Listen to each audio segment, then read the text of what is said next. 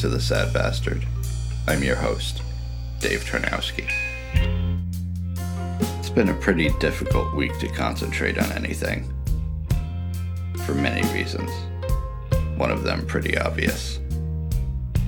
The election here in the United States has made it almost impossible to think, let alone do any creative thinking. I'm thankful in a way for this shit show, because it's kept me from thinking of other things. Sadness and depression have been replaced by abject terror. But really, could we have expected anything less from this fucking dumpster fire of a year? My mental health, all things considered, has been pretty good lately, save for the extremely high anxiety that has made me very thankful for Xanax. Xanax, for when you can't stop obsessing over the fucking election results every 10 goddamn seconds. Speaking of meds, I spoke to my doctor again and switched from Abilify back to Wellbutrin because the side effects of Abilify were just too much to handle. It blurred my vision, totally fucked with my sleep schedule, not to mention my dreams. And quite honestly, it just didn't seem to be helping my depression. It was like I could still feel it there, but I was just numb to it. Like getting the gas at the dentist during a deep cleaning. You can feel the pain, but you're like, whee! Oh, and it totally amped up my hypomania, which at times is great. I can be really productive when I'm manic. But I also get very reckless in that state. The good thing is I could recognize it now, and in some ways, I'm powerless over it. So I'm more forgiving of myself for the things I've done. The powerlessness makes me think of the first step of any 12-step group. We admitted that we were powerless over blank, whatever addiction it is that you were in the group for. I've been to Alcoholics Anonymous, Marijuana Anonymous, Narcotics Anonymous, and most recently, Sex and Love Addicts Anonymous. And it's been very interesting to consider that I have bipolar disorder when thinking of my powerlessness in any of these things. One of the hallmarks of bipolar disorder is addiction, and it's a double-edged sword. The depressive side can make you want to do drugs to feel better. Meanwhile, the manic side can make you want to do drugs to calm down. Mix that in with recklessness and erratic sexual behavior, the symptom of the manic side, and powerlessness seems much more real. And yet, different from the others in the room. Because in a sense, I feel that my growing knowledge of my condition is power. So I'm not completely powerless when it comes to what I do. Plus, the fact that I'm now taking prescribed medication and following up with my psychopharmacologist on a regular basis makes me feel like I am taking some positive steps towards managing my life. Note I didn't say control, because control is bullshit, at least for me. As I said last week, if I can't predict whether or not I'm going to be in an absolute mess tomorrow, or later, or even 5 minutes from now, how can I possibly say I have control over anything? But I do feel that noticing things and being more self-aware are keeping myself from getting into too much trouble. Unless I'm super hypomanic, and I just lose whatever little control I do have over myself. But in those moments, I'll catch myself and be like, dude, what the fuck? And I'll try to stop.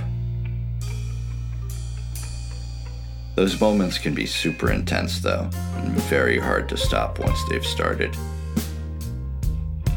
And what makes them worse are the hits of oxytocin, the feel-good hormone.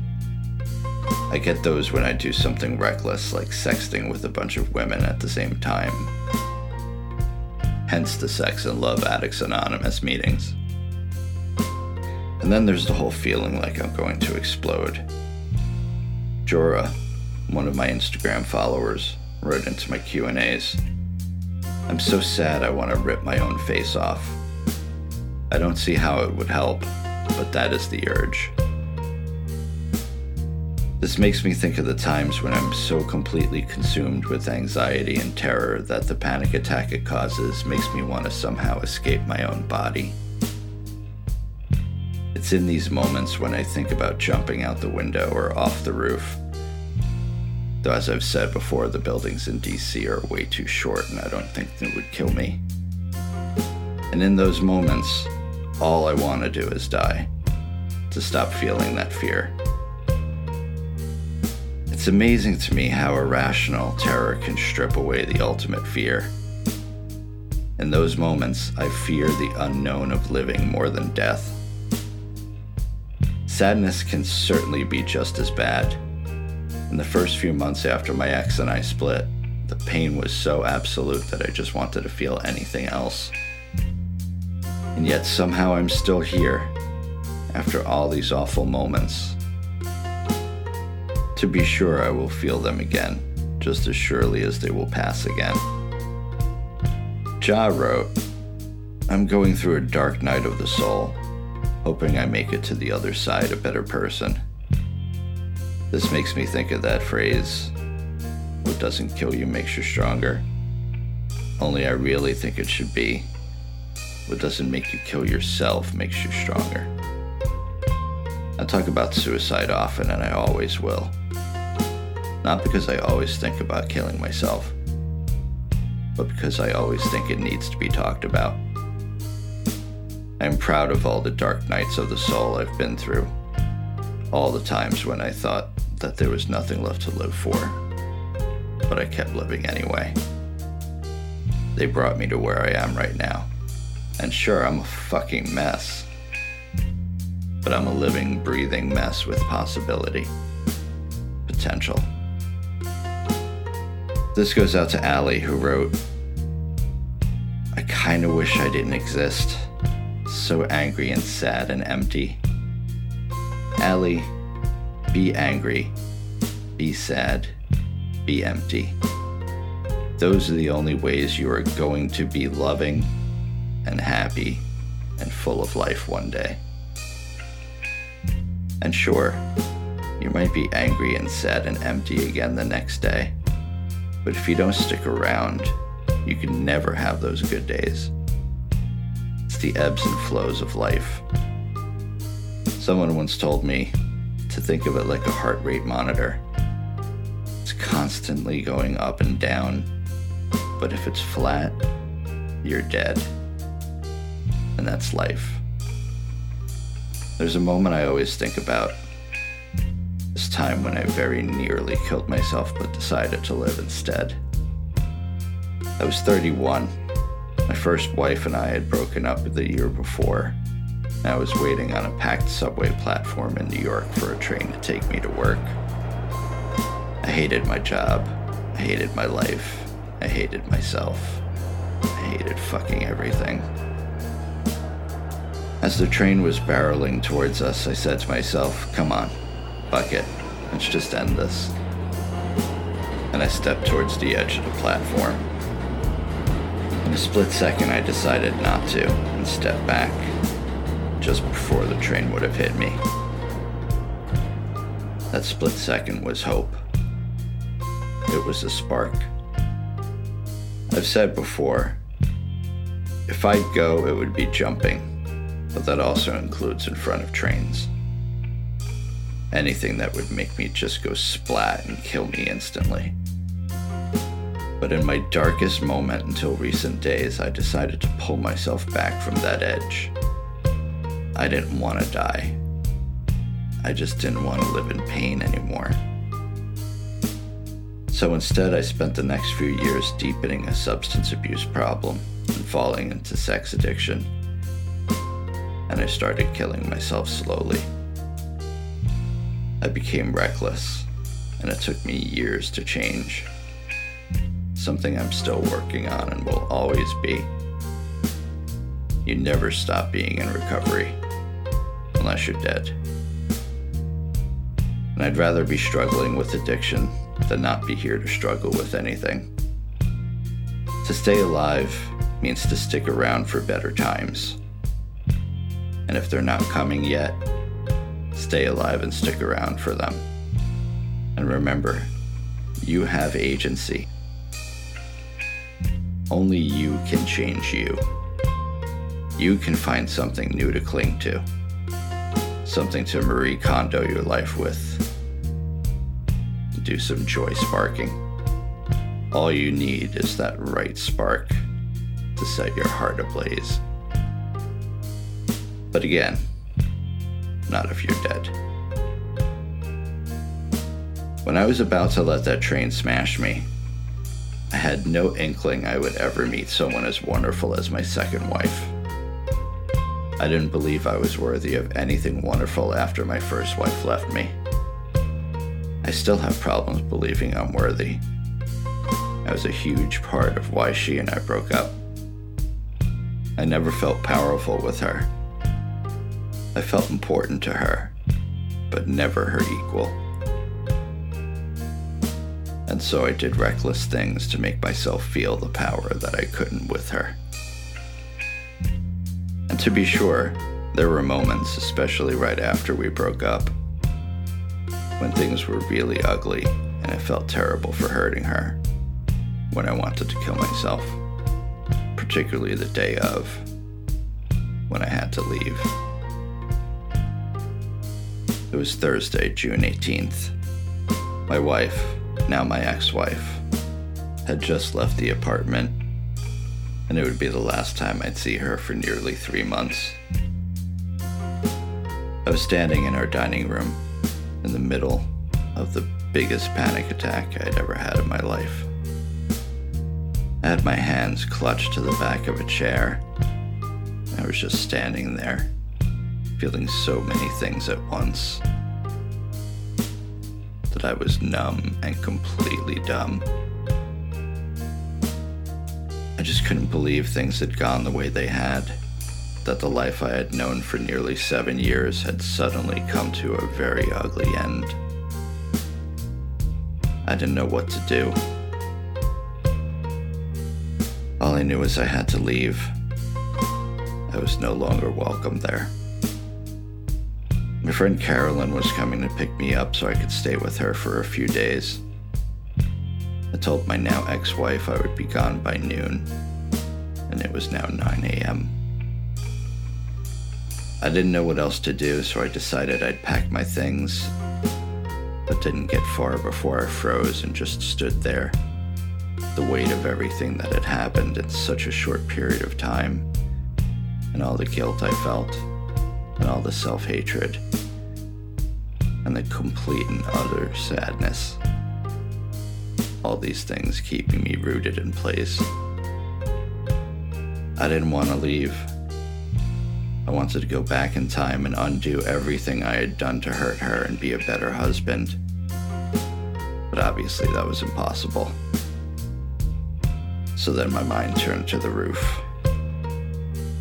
The building we lived in had a great rooftop deck that up until the year before I would retreat to and smoke weed in secret.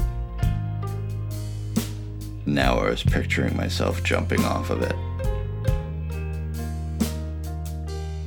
Truth be told, I had thought about jumping from it many times whenever I'd go up there to smoke. I wasn't happy, and I didn't know how to tell her that. But as I stood there in the middle of our apartment, now her apartment, I didn't know how to do anything.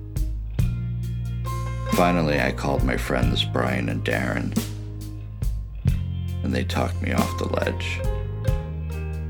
Or rather, they talked me from the roof.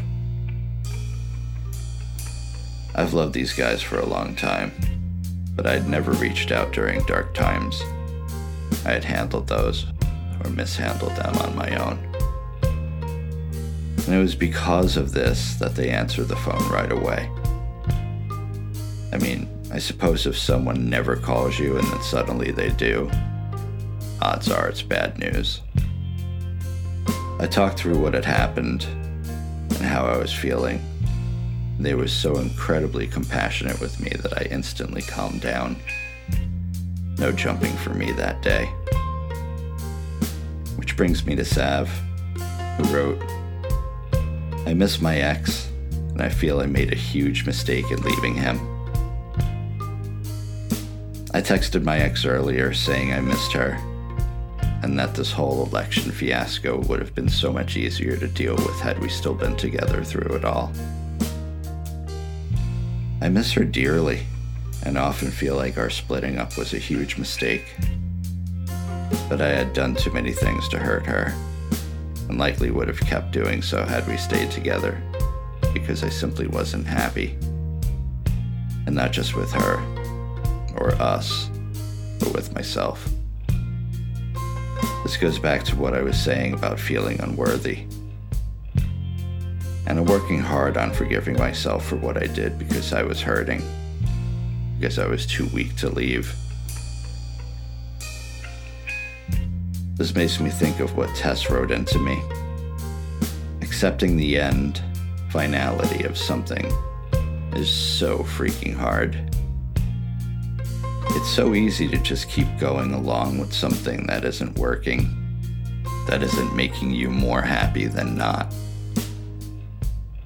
I knew things with my ex had to end for a while before it happened, but I also loved her deeply and feared losing the love I felt from her, even if it was mixed with things that I didn't like very much. But when it was all over, all I wanted was to have it back, even though I knew for the most part that I was miserable. I could never figure out what it was that I was miserable with. Was it because of her? Was it because of me? Maybe a combination. But it was never enough for me to call it quits. Something had to happen to force the issue. And that thing for us was a couple of stupid things I said to two women I had thought I was friends with and got a little too comfortable with. We had known each other through Instagram, and we seemed to have a pretty nice friendship, the three of us. I wasn't attracted to either of them, so it was purely a friend thing. One night I had a sex dream about one of them, and I thought it was really odd. So I wrote and I told her about it. I know. Never do that. But I did. It was stupid, I know.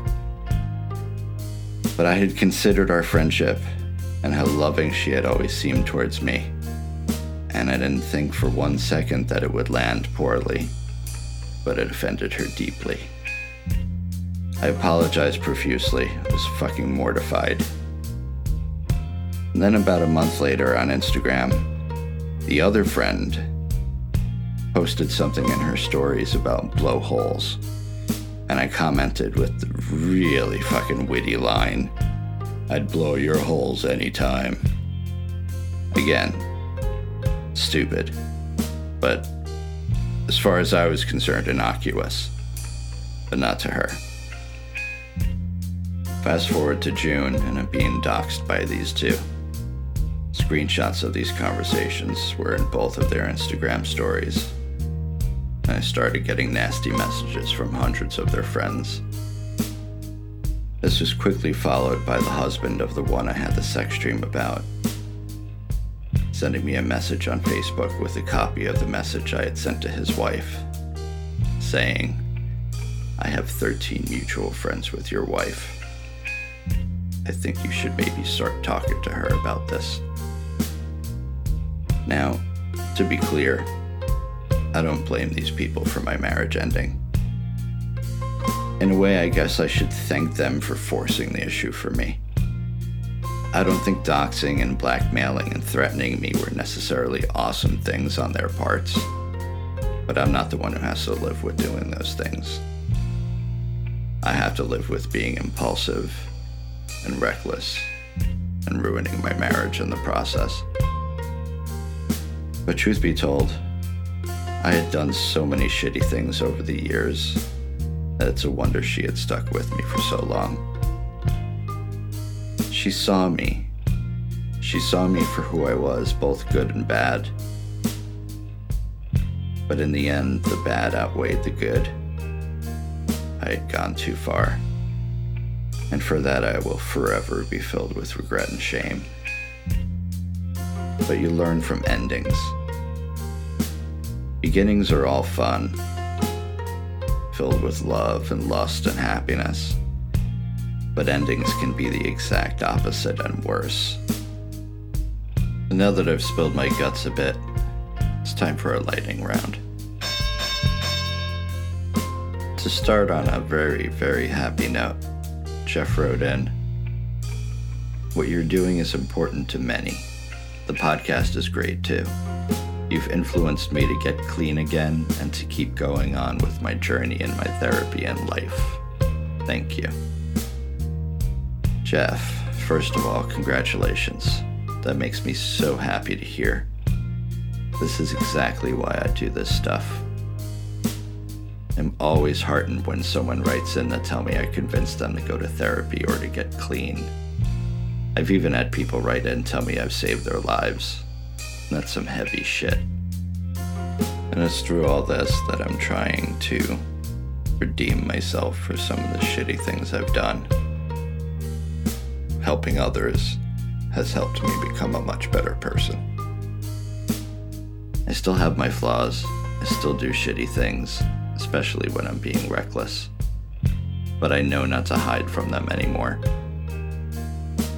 No more lying, especially not to myself. It sounds like you're on a great path, and I wish you nothing but the best. Just remember, one day at a time.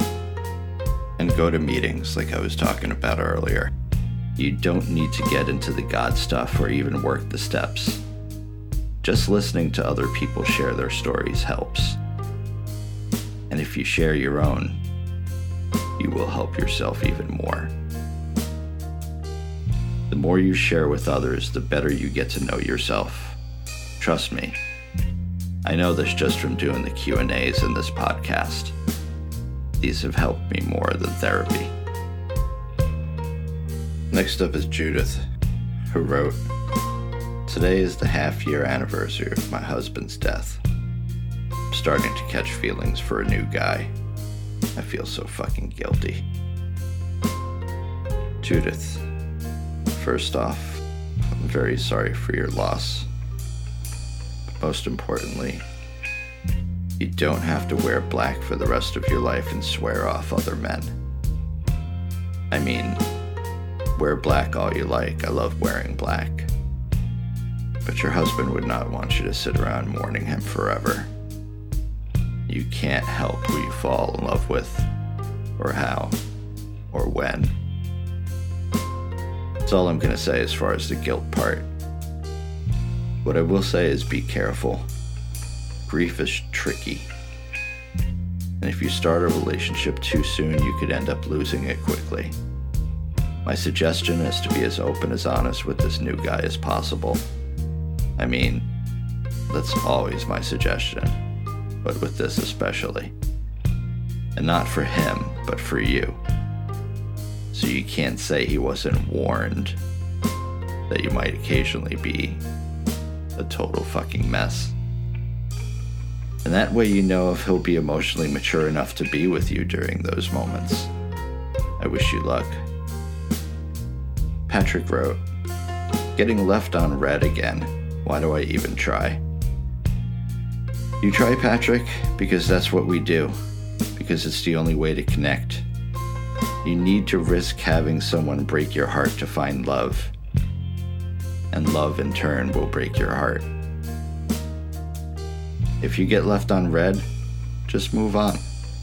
There are almost 8 billion people on this planet. Next up is Angie, who wrote, "Ex I haven't talked to texted me, and I didn't realize I had so much anger towards him until now. Angie, anger isn't going to do anything but hurt you. Ask yourself, what good is this doing me? What good would it do to lay it all on him?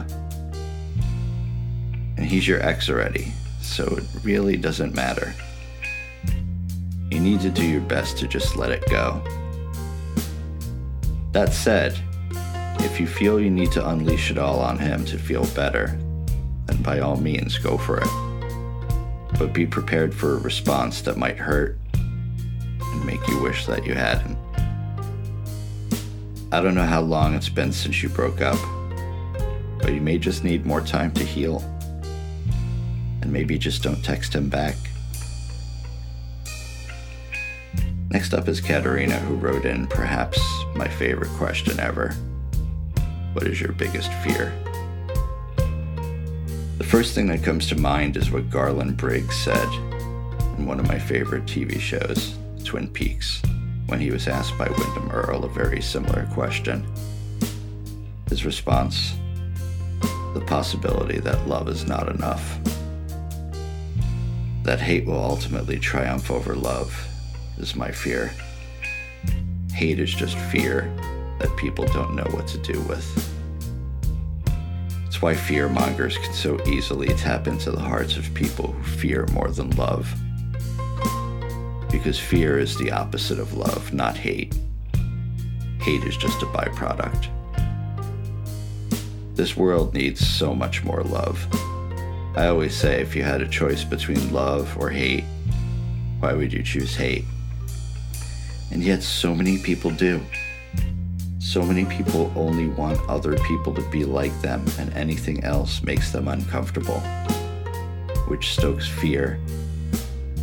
And if that fear gets a spark, it can inflame hate, especially if you get someone who fans the flames. It's up to those of us who love more than hate to spread that love around and be vulnerable. There are a lot of people who have problems with vulnerability. They call us snowflakes, pussies, sensitive. But if they could just open up, this world could be a much more beautiful place. Next up is Alice, who wrote, how can I avoid isolation? I don't have wishes to talk to anyone, neither my therapist. Well, Alice, I'm very honored that you reached out to me then. And that tells me that you can reach out to others. You want to. Maybe you just don't want to face any judgment or criticism.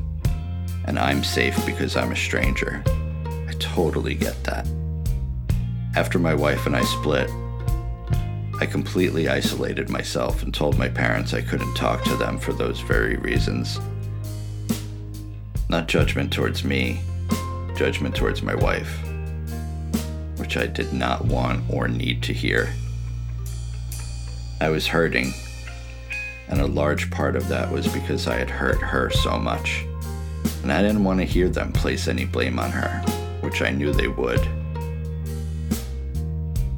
But I'm lucky I have a couple of people in my life that I can talk to about anything without fearing those things, and I've leaned on them a lot. I hope you have at least one person like that you could reach out to. But if not, write me again.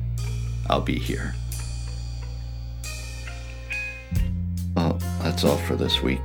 I want to thank everyone for writing in and everyone for listening. Please subscribe, rate, review, and share this podcast.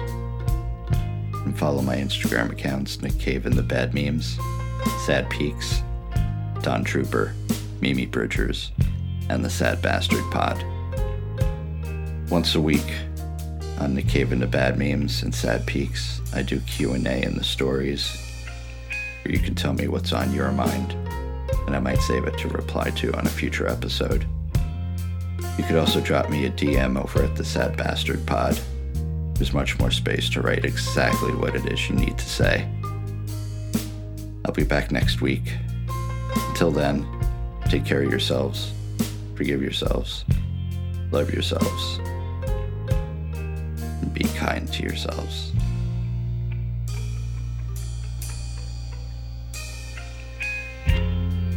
taken me down, my friend, as they usher me off to my end. Will I bid you adieu? Will I be seeing you soon? If what they say around here is true, then we'll meet again, me and